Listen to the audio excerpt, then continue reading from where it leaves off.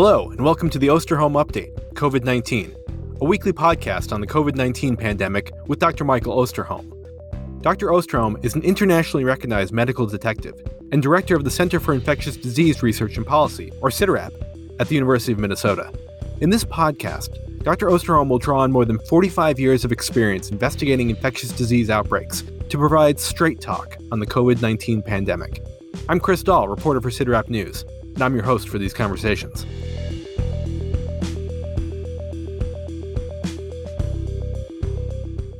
In a briefing last week on the COVID-19 pandemic, the Director General of the World Health Organization noted the encouraging worldwide trends of declining cases and deaths, but warned against complacency, urging countries to keep their COVID-19 measures in place and individuals to keep their guard up in the face of the rising threat from coronavirus variants. But as cases continue their steady decline in the United States and more people get vaccinated, you can feel the complacency starting to set in. Americans are ready to be done with this pandemic. Will the threat of variant viruses and the possibility of another wave of infections be enough to prevent the U.S. from becoming too complacent? On this February 18th episode of the Osterholm Update, we'll discuss the threat of the variants and how well the U.S. is prepared to handle another wave of infections. We'll also get an update from Dr. Osterholm on the U.S. vaccination strategy, talk about a recent CDC study on double masking and a call to limit airborne transmission of the coronavirus in workplaces, and look at the first month of the Biden administration's response to the pandemic. And we'll answer a listener question about the safety of outdoor activity and highlight another pandemic act of kindness. But first, we'll begin with Dr. Osterholm's welcome and dedication. Thank you, Chris, and welcome everyone to another weekly podcast. I so appreciate being with you. And on behalf of all of our CIDRAP team, we thank you for joining us. We know you have many options to get your information on COVID-19, and we're just happy that you chose to be with us. I also want to just welcome back so many individuals who have become what we consider to be part of our podcast family, and welcome all of you, if this is your first time, to join us on a weekly basis. Let me start out with the dedication, which is a repeat, and for a reason. Last June 24th, episode 13, hard to believe, was that long ago, I dedicated this podcast to the essential workers in this country. 87 million of them, including 30 that were in the Category 1B under the CDC priority for vaccination and 57 million in 1C. I think it's important that we rededicate this episode to the essential workers because almost a year into this pandemic, they continue to be the steady, everyday source of what keeps us going. And as we know that many of them have been infected, the racial and ethnic disparities that occurs among the essential worker group that I mentioned in my previous dedication are real. And so just thank you to you for keeping our everyday world working. But for you, this crisis would be so much worse in terms of how we get through it. Today, we are all tired. We're all hurting. We're angry. We're very, very broken in some cases based on what has happened to us economically or other mental health challenges. But the one thing we can count on day after day after day is the essential workers are there. And for that reason, I dedicate this podcast to you. Today, February 18th, we will have 10 hours and 39 minutes of sunlight in Minneapolis. That's 1 hour and 53 minutes since December 21st, as you know, the winter solstice. And importantly, it also represents a 20-minute improvement just since last week. And as we go forward, each week we will see longer days as the sun is getting closer and closer to that March 21st date. So everyone hang in there. The light is getting better. So in this week's episode, I'm going to continue with the metaphor I established a month ago on Meet the Press, that our current situation is like we're on a beach on the Gulf Coast where the sun is blue, gentle breeze, 80 degrees Fahrenheit temperature, and everything seems not only fine, but frankly beautiful. But beyond the horizon is this dangerous Category 5 hurricane. It's there.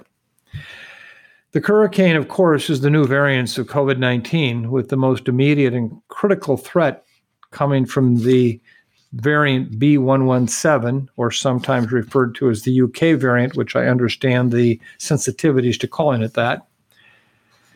When you think about the preparation for a disaster like a hurricane, there's a lot of notable chaos and confusion that accompanies it. But in that period before it arrives, there is one really overarching factor that is more important than everything else. That factor is time. Time. Time becomes of the essence. If you waste it, you will pay a price. One of the great things science has brought us is the availability to forecast hurricanes a long ways out now. When you read of the horrific Galveston hurricane of 1900, the single deadliest disaster in the history of the United States, the residents were largely unprepared for the hurricane, which proved to be at least a Category 4. The weather was described as unremarkable in the days before, and as a result, few bothered to evacuate over the bridges to the mainland. Today, the Weather Service gives us plenty of days of advance warning, which leaves it in the hands of residents to decide if they want to stay or if they want to leave, and whether you want to prepare or not. Just like advance warnings of developments within a pandemic. So this week, I'm going to present you with something different, a scientific debate. I've thought long and hard about what would be the best method to share this information with you, and have chosen this approach. This is not a science versus an anti-science debate. I'm not about to do that on this podcast. No, this is, in my mind, a very civilized and hopefully intelligent debate currently taking place within our own scientific community. On one side of the debate, we have the suggestion that basically the worst of the pandemic is over with, that enough people have been infected with COVID-19 and have developed immunity that we're done with the surges. On the other side is the idea that no, we haven't had nearly enough exposure and vaccination to prevent a new and very dangerous surge in the next 5 to 14 weeks. I am, of course, part of that latter school of thought. In this episode, I'm going to lay out the two sides. I'll let you decide.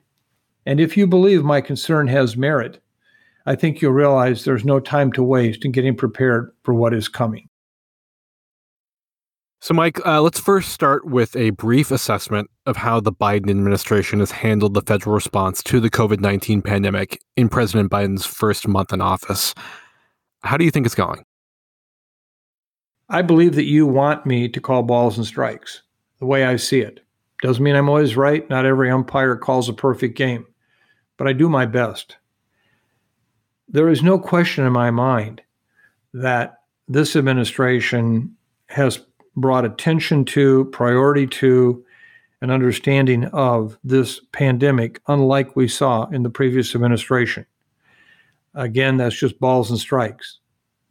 I think that the administration has done a tremendous amount to bring the facts of the day together and to try to help us all understand what we can expect. As I've said before on this podcast, I believe that some of the people that the president has brought in around him are simply outstanding. They are the people that I trust, that I believe in, that I think are going to give us the best that they possibly can to get us through this. I won't agree with them on everything. I will talk later today about an issue around a letter that I'm a signatory on with regard to masks. But on a whole, I want it really clear that the administration is doing, I think, overall a great job. I so appreciate the president 2 nights ago in his town hall meeting. He clarified when vaccine would be available, meaning that rather than the prediction by some, it would be earlier in the spring, he clarified it would be in July. I think he's tried all along to set reasonable and honest expectations. So I just leave it here with reaffirming for everyone, I will call balls and strikes, and I may be wrong, but I will do it with the same criteria of just what do we know, what don't we know, what's the science to support an issue, and how the administration is approaching the topic. And right now, I have to say that it's a very important time to making some very critical public policy decisions. And I will have more to say on that as we get into some of these areas ahead. COVID-19 cases and hospitalizations are continuing to decline here in the United States and around the world. The World Health Organization reported this week that the number of global cases is at its lowest since October, but European countries are starting to report substantial increases in the proportion of cases caused by the B.1.1.7 variant. And B.1.1.7 cases are increasing in the U.S. as well. So, Mike, you talked of the coming Category 5 hurricane. Are we prepared for it, or do you see more people in that group who think the worst is over? Well, let me begin by talking about the Category 5 hurricane that I see coming. To help everyone get a clear picture of the situation, I'm just going to present it in some detail in the form of that debate I talked about. This is something that a lot of the media have been asking me to engage in publicly, having a debate with other epidemiologists, but that's not something any of us want to do. None of us want to confuse the public with who said something louder or longer than someone else. There are people who are hard at work trying to undermine the public health community, taking our scientific disagreements out of the scientific realm, trying to portray us as lost, when in fact that simply is not the case. The epidemiologists I know and respect are in agreement that the proliferation of the new variants is a serious threat. We're just in disagreement on how serious that situation is and how it will play out over the next couple of months. So this is what we're going to examine in some detail. First, the debate. The debate I'm going to present, as I said, is within the scientific community, and it's a matter of will there be another surge in cases due to the B.1.1.7 variant, and how severe will it be? It really is all about what will happen with B.1.1.7 in North America. One side of the debate I will refer to as the no surge side. They feel there are factors that will prevent the B.1.1.7 variant from having much of an impact this spring. You know who I'm talking about, who are in the media today saying that. The other side I refer to as the surge side. These people believe everything points to the threat being severe and needing preparation actions right now. As you know, I'm part of this side. Now, this is a difficult issue, grant you, in that it becomes emotional quickly, because if you believe in the surge side, then that means, oh no, look what's coming. If you believe it's not going to happen, there's a sense of relief. Let me summarize the no surge side. Let's talk about the argument that there will be no surge. This is based primarily on three things. First, the number who are immune by infection. Second, the number who are immune by vaccination. If you take those two and add them up together, then we can determine, is this likely that herd immunity or a sufficient number of previous infections in our community to stop transmission? And the third thing is, based on the experience we've already had with B.1.1.7, what is likely to be the scenario unfolding going forward? Well, let's take them each separately. If one looks at the number of people in this country who are likely immune by infection, CDC's best guesstimates, of which I agree with, is that we're probably somewhere in the 80 million range, which is only about 25% of the U.S. population.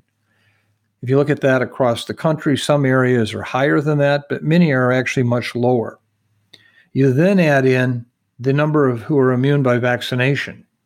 According to the CDC, as of this week, 53 million doses have been administered, with 38 million people receiving at least one dose. That's 14 million with 2 doses, 24 million with 1 dose. So let's just even combine both of these to say 38 million on top of the 80 million. That's 110 million people, not even a third of the U.S. population.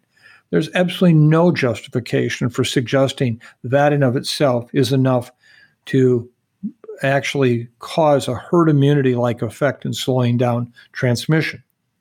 The other issue that comes up is, well, B117 hasn't done anything yet that would make us believe that this is going to be a problem. And in fact, if we look at cases, they keep coming down and down and down. You're right. If we look at B117 right now in the United States, there is no evidence of this big increase in cases. In fact, based on this week's data, we're running right in the neighborhood of 65 to 85,000 cases reported a day, far down from that 300,000 cases in January. But let me remind you, particularly if you're a routine listener to this podcast, about shifting baselines. We have watched cases go high, first 32,000 and 70,000 and 200,000 and 300,000, and drop in each case substantially and then quickly turn back up again. So you can't take the current situation as indication that, in fact, this is what's going to continue to happen. These are surges which, for reasons it's unclear yet to us, we don't understand exactly why they happen. It is not all human mitigation. And it's not due to seasonality. We have no evidence at this point that seasonality is playing a role in this, despite, again, others saying that. I keep repeating over and over again, just look at the trends that have happened. In July, the house on fire from Southern California to Georgia, those states contributed substantially to that 70,000 cases reported a day. The same area that was lit up in January that contributed to 300,000 cases a day in that period. And hardly was seasonality operative there.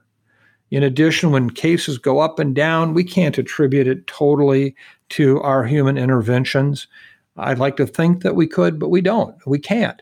Just like we see surges with influenza viruses up and down that have no impact based on human mitigation, we clearly have surges of cases that occur in this country geographically we can't fully explain. Now, let me be clear. I believe that the mitigation strategies we take can reduce the size of those peaks. It can reduce the number of people who die. So no one can interpret my comments to suggest that I don't believe that our mitigation strategies are critical. But I've seen people try to explain that the entire increase or decrease is based on just what we as humans do. But the bottom line message here is that when you look at what's happening right now, you couldn't even begin to assume that non-pharmaceutical interventions like masking and distancing are what's bringing the case numbers down.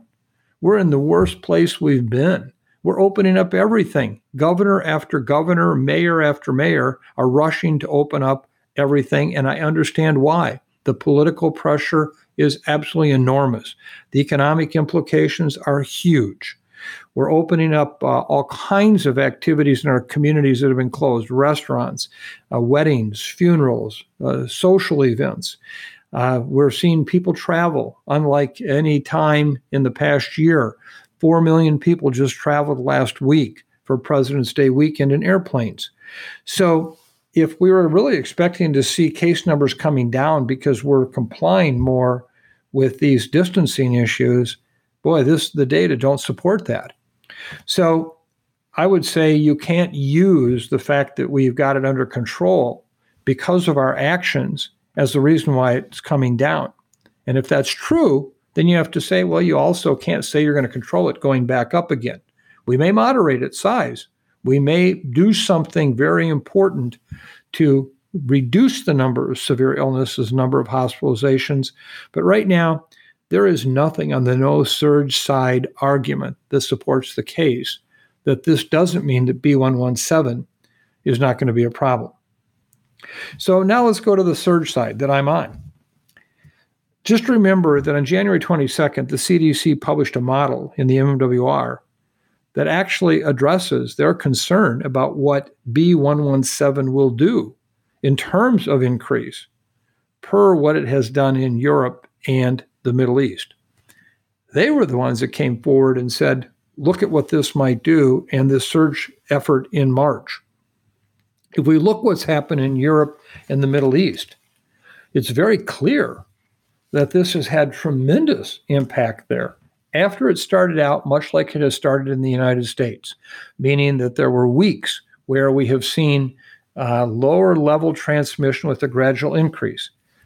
This past Tuesday, CDC reported that among the B117 variants in the United States, there had been 1,277 such variants reported from 42 states. If one looks at the B1351 variant from South Africa, there we've had 19 reported cases in 10 states, and P1, the Brazilian variant, we've seen 3 cases reported in 2 states. Clearly, the activity is with the B117. Places like California and Florida are really at the top of that list. Florida is now reporting 416 such cases, California 186. Do I believe that they're representative of what's happening out there? No. We know we have underreporting occurring, a lack of sequencing. But just as was predicted 2 weeks ago, we're beginning to see the number of B117 variants double about every 10 days. This is exactly what happened in Europe before we saw the major surges. So if we look at the UK, where today 80% of the isolates are B117, their cases do continue to decline. But remember, they've been in a lockdown now since before Christmas, a real lockdown. Their peak average 7-day new cases back then were at 60,000 cases a day. Today, they're at 13,200. In that lockdown, they're ready to start relaxing a bit of that. But again, it shows you what it took to drive that down. Denmark is another country where we've seen 42.5% of their samples are B117 now, up from 30% the week before that, and 19% 2 weeks before that. At this point, they too are seeing this challenge with B117. And I could go through the laundry list of other countries. I won't, because it's the same story. Where this starts to transmit, it spreads. It causes severe problems. The data are clear now that there is, in fact, evidence of increased severe disease. What we have to understand right now is what we will be seeing in these next weeks ahead. Those who have been on this podcast with me know that I've been predicting cases throughout the duration of the pandemic. I've always told you to be skeptical of anyone that provides you data. Be skeptical of me. You have to understand that some of the most vocal people right now who are critical of this idea that there will be a surge with B117 are the same people who early in the pandemic were critical that COVID-19 was going to be a problem at all, and actually said so publicly on many occasions, and indicated that influenza would continue to be the most important infectious disease we would have in the upcoming months. And I'm telling you right now, everything in my public health background, my training in 45 years in the trenches tells me that this is going to be a big peak. So why is that important? Because we've got to start planning now for the impact on healthcare resources. You have to understand why it's important to get vaccinated. It's really critical that communities are ready for this, so that we are going to get whipsawed. As I've said before, and I believe it so much, we are so good at this country of pumping the brakes after we've wrapped the car around the tree. I understand we want to open up all of our social venues, our restaurants, our bars, etc. I get that. But just know that I believe that in the weeks ahead, we're going to be doing a quick knee jerk. And at that point, we will have helped this virus along as much as we possibly could in its earliest days of transmission. Everything governors and mayors are doing right now is going to help this virus basically take off. So my conclusion right now is not to prepare for a possible Category 5 hurricane would be irresponsible, especially when the radar, I believe, provides clear and compelling evidence it's coming. And I'll stick by this, and I hope I'm wrong. I so hope I am wrong. I will be on this podcast in 6 to 8 weeks from now if we haven't seen this surge, and I will apologize to you. I will try to explain why I think I was wrong and share with you. But if I'm not, please, we have to start getting ready. And we're going to talk more about that in a minute when we talk about vaccination. So let me conclude this discussion about this is not just one of those academic arguments about how many angels can dance in the head of a pin. This has tremendous public health implications about recognizing the need to prepare for the worst days rather than feeling like we just have to shut him up and everything will be fine and we can just move on. That is simply not the case. We've discussed the U.S. vaccination strategy in depth in the last 2 episodes of the podcast and your argument for a 1-dose delayed second dose strategy. So, Mike, do you have any updates for our listeners on this issue? Are there any indications that this is being considered? Well, based on my previous discussion just now of why I believe that B117 is going to take off and be a serious challenge here, it does bring me back to the whole issue of how we are using our vaccines. If you've been on this podcast the last 2 weeks, you've heard the debate, the discussion, the case I tried to make for why we could save lives. It's important for everyone to understand that the goal of this discussion is to try to find a way to minimize the number of severe cases, hospitalizations, and deaths that could, in fact, be potentially averted. In addition, I want everyone to know that we will be providing much more detailed numbers later this week in what we call a CIDRAP viewpoint, a document which will lay this out in a decision analysis kind of way. So I'll walk through each of the numbers where they come from. Our analysis does not address the issues of racial inequality, which is more important in terms of numbers in younger individuals, less than 65 years of age. And I think that's an important point. But let's understand, all we're trying to do here is minimizing the cases of severe disease, hospitalizations, and deaths. Now, let me just walk through this decision analysis, which will, in fact, be included in a CIDRAP viewpoint, a document that we're going to publish later this week in much more great detail. If we look at it, let me just summarize 4 points for you. First of all, those 65 years of age comprise a risk group with significant COVID-19 associated morbidity and mortality, and they make up the majority of the burden on the healthcare system when they become ill. They account for 80% of the hospitalizations, with the risk of hospitalizations at least 5 times that of 18 to 29-year-olds. They account for 80% of the deaths, with the risk of death at least 90-fold greater than that of 18 to 29-year-olds. Based on this information, you can see why this is the key group to keep from getting infected, becoming seriously ill, and being hospitalized.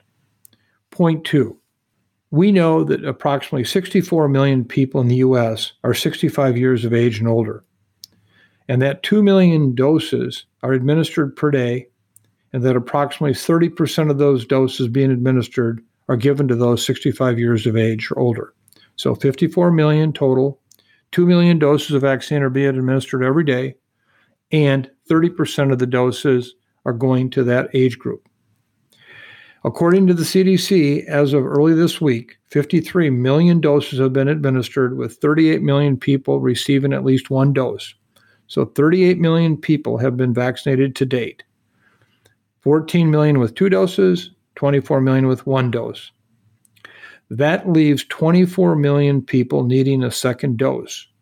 If we make the assumption that we're going to continue to get those 2 million doses per day, if we did nothing else between February 18th, today, and February 27th, we would only give second doses. And you're going to see that happening more and more in this country. Second doses only, because we don't have enough for any first doses. That's a challenge if we're trying to get ready for an incoming surge. Now, I recommend people get their second dose if, in fact, they are already scheduled. Nobody should be denied a second dose of those who have gotten their first dose and have a date and time. We've determined that between February 27th and March 31st, we could administer up to 64 million doses, assuming that same 2 million doses a day. If we stick with this 2-dose strategy and 30% of the vaccine supply continues to go to those 65 years of age or older, we will leave 30.5 million unvaccinated older adults all the way through into April, right at the time when the surge is going to be their most difficult challenge. We've gone through and looked at other dosage regimens and schedules. Let me just say that if we take a one-dose strategy now, a delayed second dose later, and if the data support that, and again, all I'm asking for is a data review, if we do that, go to a one-dose strategy, and we ensure that 50% of the vaccine now goes to adults 65 years of age or older, we'd be down from 30.5 million people without access to the vaccine to 10.9 million people without access to the vaccine. Importantly, if we transition to a strategy beginning on February 27th, after all the second doses have been administered for those who've had first doses, in that new strategy, we put all the doses to adults 65 years of age and older, we could vaccinate everyone over age 65 with at least one dose. And as we'll show you in the document that we're preparing that will be made public, we would save countless thousands of lives. So in summary, if we could vaccinate the majority of those 65 years of age and older as soon as possible, and time is critical. This is our issue with the hurricane planning. We can't wait to do this when the outer wall is about to hit the beach in terms of evacuating. So now, if we could switch to a one-dose strategy for those 65 years of age and older and ensure a larger proportion of those getting vaccinated in their 65-year-old age group, I am quite convinced we would save many, many thousands of severe illnesses, many, many thousands of hospitalizations, and many, many thousands of deaths. Take a look at our data, which will be coming out. I just wish that we could have somebody take this issue on at our federal government level and evaluate it for what it is. Just basically take all the data from the trials, take all the data we have from countries like Israel, bring it together, take all the experts that we have talked about in the previous podcast and bring them together and ask, would this work? But the longer we wait, the less time we're going to have to get people vaccinated. Because remember, once you're vaccinated, it still takes 3 weeks, roughly 2 to 3 weeks, before you start developing immunity that would protect you. Now, there was good news in an article this past week from Bloomberg, which suggested that someone at CDC had shared that the working group of the ACIP, the Advisory Communization Practices, has debated the idea, and that it is not yet determined if the full committee will take up the issue and provide official guidance. But the fact that they're even talking about it, I think, is really a very, very important point. So all we're asking for is a review. We're talking about potentially thousands of lives. Finally, I know that when this surge occurs and we haven't done anything to better protect the 65-year age group and older, we will be asked lots of questions about why we didn't. So now's the time to address this in a timely manner. So we've focused a lot on the U.S. vaccination efforts on the podcast, but just looking globally at vaccination, Mike, the WHO noted last week that there are nearly 130 countries with 2.5 billion people that haven't administered a single vaccine dose. So if that trend continues, what will it mean for efforts to bring the pandemic to an end? Well, we keep hearing this term vaccine nationalism, which is referring to the high-income countries having early and, quite honestly, robust access to vaccines, where much of the world has little to no access. And this has come across often as an argument about humanitarian or altruistic considerations. And while that surely is the case, those are real. I think the real challenge we have is looking at how are we going to control this pandemic in the United States with vaccine if the rest of the world, particularly in low and middle income countries, continue to have a house on fire experience because they have no vaccine. That is where the variants are going to come flying out of. The variants that very well could defeat the immune protection of our own vaccines in high-income countries. And, if there's an analogy here, it's just like antibiotic resistance. If a country somewhere in the world abuses its use of certain antibiotics in certain environmental settings or in certain clinical settings, we see resistance develop, and before long that bug is spread throughout the world, and now we're all the recipient of that problem. In this case, the same is true. If we have lots of human disease in these countries, we know that it's natural infection immunity that has driven the variant production so far. So why should we be surprised if suddenly all these new variants come flying out of these countries and now challenge our vaccines? So we have to understand that this is also a strategic and critical public health action we have to take to assure that the world does have access to the vaccine. So yes, it's humanitarian. We need to do it. It's the right thing to do. But it's also the critical security and public health action we need to take is to make sure that these countries are covered. And I'm not hearing that discussion. I'm just not. To me, it's really short-sighted that here we are trying to protect ourselves with these vaccines, trying to limit the variant situation, and then yet doing nothing about its creation in many places in the world. So COVAX, which is the group that we've talked about with under the WHO and other foundations, trying to develop vaccine access for the countries of the world, is surely helpful. But it is by itself right now not the answer. We need a much more aggressive global effort to vaccinate the world.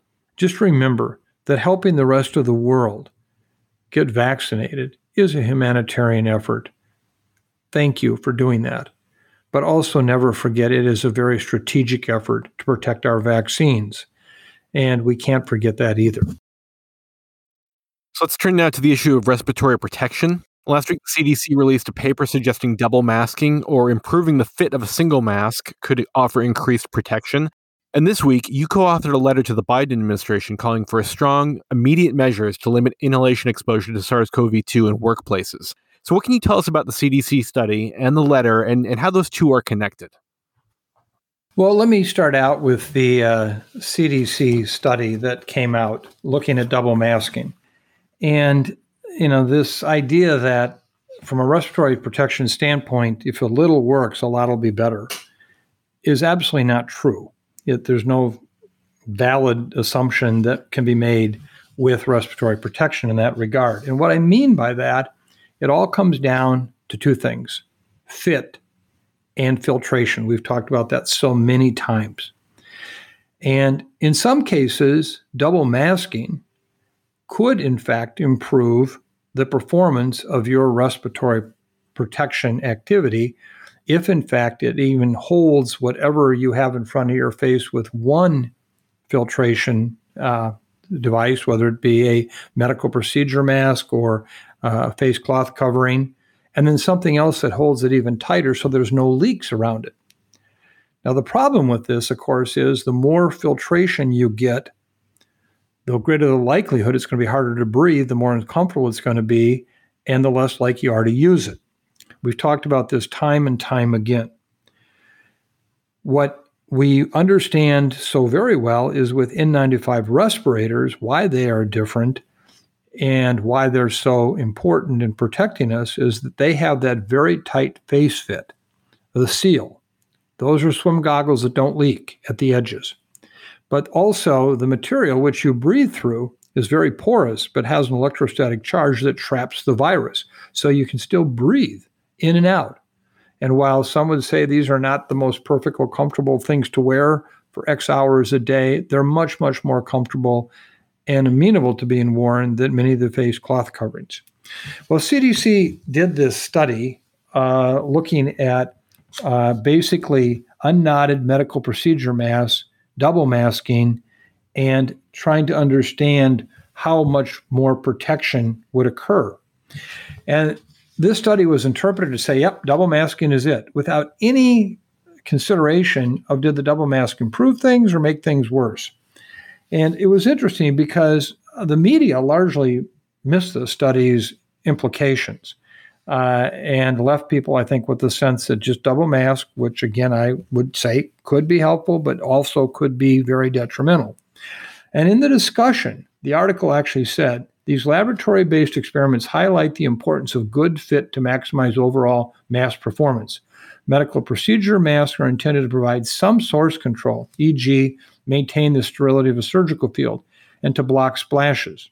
The extent to which they reduce exhalation or inhalation of particles in the aerosol size range varies substantially, in part because air can leak around the edges, especially through the side gaps. Remember how many times I've been saying this, dating way back to last spring.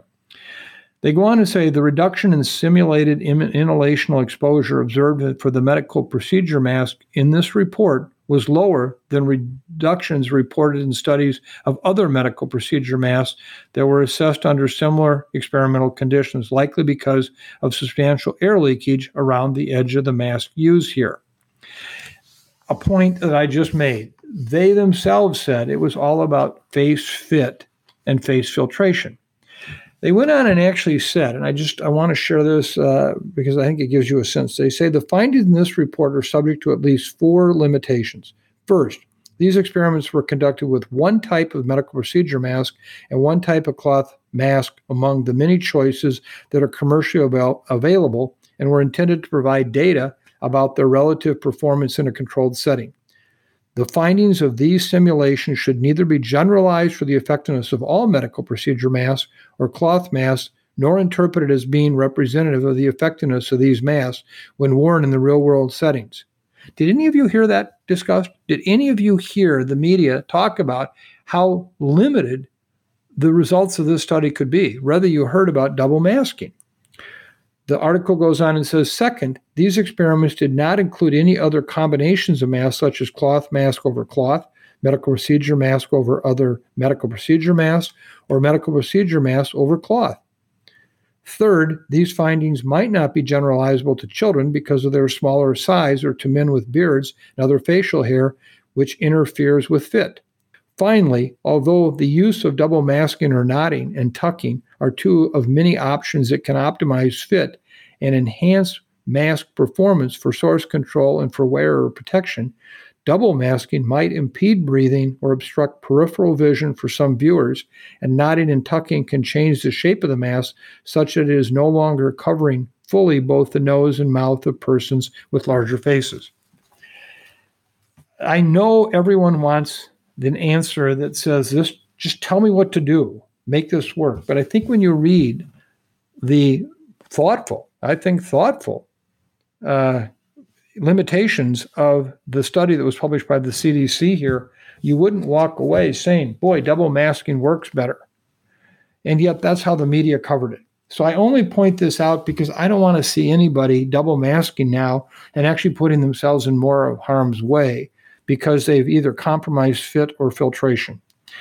And the last point, something I've made many times over and over again, is that in a study that we did, freeze framing pictures in the evening news and looking at people wearing masks, up to 25.6% of the people in those shots wore their mask under their nose, the classic chin diaper, providing no benefit whatsoever. And so if you're going to wear a mask, which we hope you do, you also have to understand that you got to wear it correctly. Finally, possibly my biggest criticism of this entire article was that not once in here did they mention time. Remember, a mask is a way to reduce the incoming. So imagine something's in the air, and if I reduce it by 80%, that means, great, I've reduced my exposure. But if I spend 5 times as much time in that environment than I might have otherwise, I've now negated the whole benefit of that mask. And we need to continue to remind people about distancing. The idea that that's what is really important. So the mask is just one part of the equation of protecting yourself. It's also distancing. That's really, really important.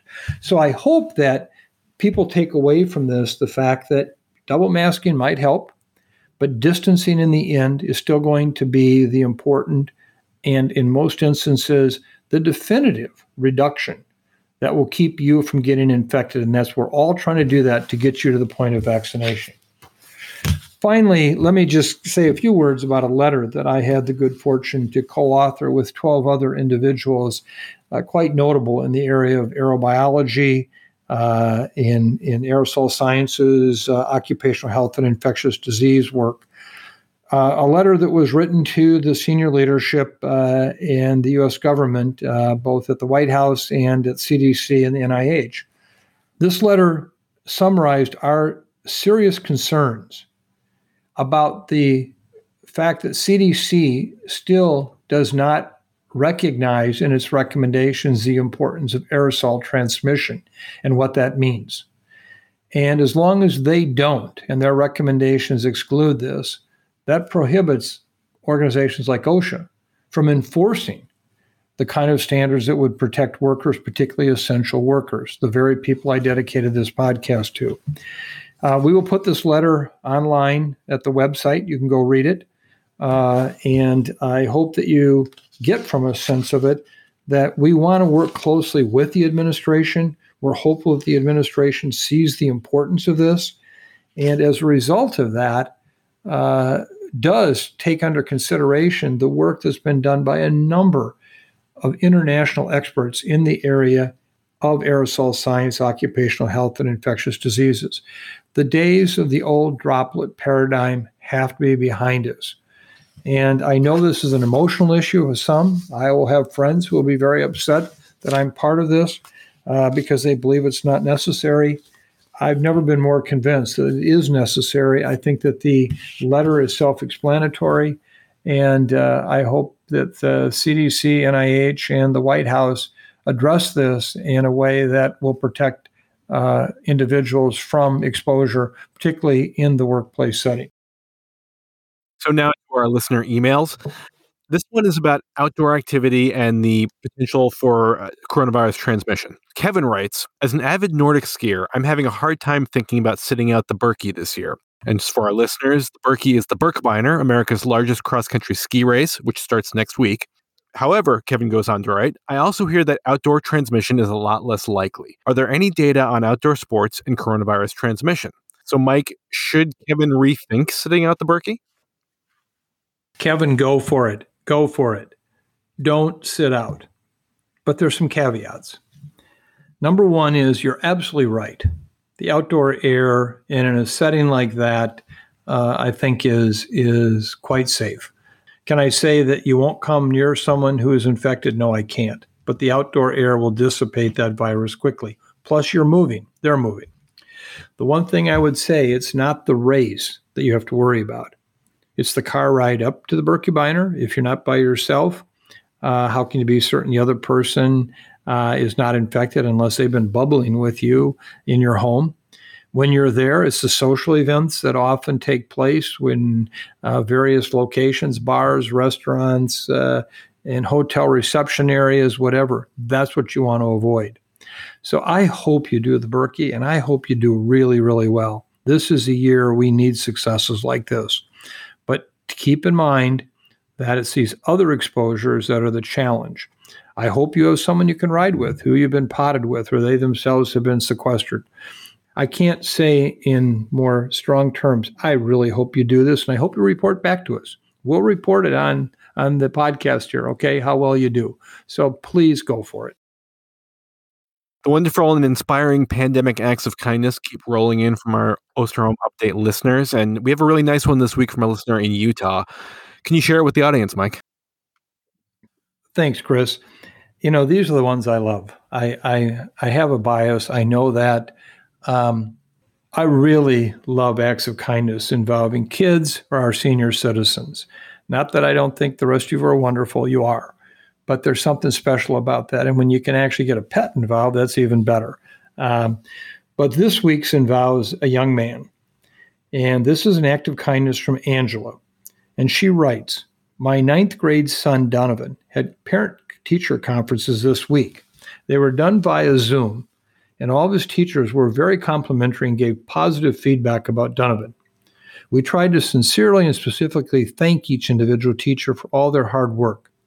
I have extreme respect for all teachers, as my father and brother work in the public education sector. During this pandemic, The respect I have for educators has grown exponentially. They have such a tough and sometimes thankless job. After we ended the Zoom call for the final teacher, 15-year-old Donovan turned to me and said, "Mom, I have a feeling." When I asked him about this feeling, his response was, "We need to go to Swig and deliver a drink to each of my teachers. Swig is a local soda shop that makes delicious concoctions, and we cannot get enough of them." Donovan continued to tell me that he wanted to use a gift card he had gotten for his birthday at the end of January to pay for all the drinks. We hopped in the car, and he ordered 12 drinks total. Swig was so impressed with his kindness and willingness to spend his own money on teachers that they gave him 2 of the drinks for free and an additional one just for Donovan to enjoy. When we arrived at the junior high in Utah and walked into each teacher's classroom to deliver the surprise, their eyes lit up with joy. Donovan had excitement oozing out of him at every pore because he was so jazzed about doing something for others. I'm so proud of his selflessness and the recognition he has for his teachers and all their hard work. Thanks for the podcast, Angela. And just a reminder to our listeners that if you want to share your pandemic act of kindness with us, please email us at osterumupdate@umn.edu. Your closing thoughts today, Mike? Well, first of all, thanks again for being with us. I know this was pretty heavy material. Just trying to call balls and strikes and give you a sense of where we're at, where we're going, the considerations, what we must be thinking about. But in the first instance, I just want to come back to the fact that, every time I talk about cases and hospitalizations and deaths, I just can't help but come back to the fact that these are all our loved ones. These are the people who are our daughters, our sons, our grandfathers, our grandmothers, our fathers and mothers. And so from that perspective, I hope these podcasts never disrespect or forget about what's really behind this entire pandemic. So thank you. Thank you very much. And thank you for your ongoing acts of kindness and for all the information you share with us at CIDRAP. You truly are our lifeline from week to week. This week, rather than close with a reading, a song, lyrics, whatever, I'm kind of dumbfounded about what I'm about to do here. Several weeks ago, we received contact by a representative from Peter Lake. Peter Lake, if you don't know, is an anonymous singer who has an increasing visibility in the music world, and who by himself has produced some of the most beautiful music I could imagine. But he remains anonymous. He doesn't want to ever do concerts. He's not out publicly. I've never seen his face. And he wrote a song called Vaccinate with Love. It dates back to 2019, before the pandemic, but he's brought it back out. The song was inspired by his mother, who told him she had vaccinated him with love, meaning those ones who are loved gain strength, and those who can love others have courage. Peter has become a listener of this podcast. Thank you, Peter. It means a lot. And frankly, the email I first got on this blew me away. The entire staff, I didn't know how to respond. It turns out that Peter is releasing this new single, Vaccinate with Love, and he's dedicated it to me. And he's actually taken opening words to the song that were a message that I had shared on this podcast. And this now is being released, and all the profits are going to go to the Frontline Family Fund. That effort I started some months ago to help support families who have lost loved ones who are healthcare workers to COVID-19. And the message Peter has in this song is just inspiring. In fact, I wish it would become an anthem for getting people vaccinated. And amazingly, it includes a number of noted musicians. Guns N' Roses lead guitarist Richard Fortus is on the track, and probably the most influential drummer of our time, Charlie Drayton, who's played with any number of groups, including the Stones, is on the track. It was produced by David Maurice, who is known as producer, engineer, etc. Bridget Barkham did the backup vocals. And you have the opportunity here, hang on, and you can hear this song in its entirety. And again, I just want to thank Peter for this act of kindness. It was remarkable what he did and what he's doing to donate all of the streaming royalties to the Frontline Families Fund. So let this be the reason to share with people why to get vaccinated. It's all about vaccinating with love. So I close this week's podcast with this music and with the hope that it inspires all of us to know a day when we all can get vaccinated with all of our doses, and the fact that we can bring this terrible, terrible pandemic under control. So as I close, just again, thank you for being with us. Be kind, be patient. Know this is our COVID year, and thank you for all the inspiration that you provide us at CIDRAP to keep doing these week after week. We will never leave you, and we will always call balls and strikes. Thank you, thank you, thank you. Be kind.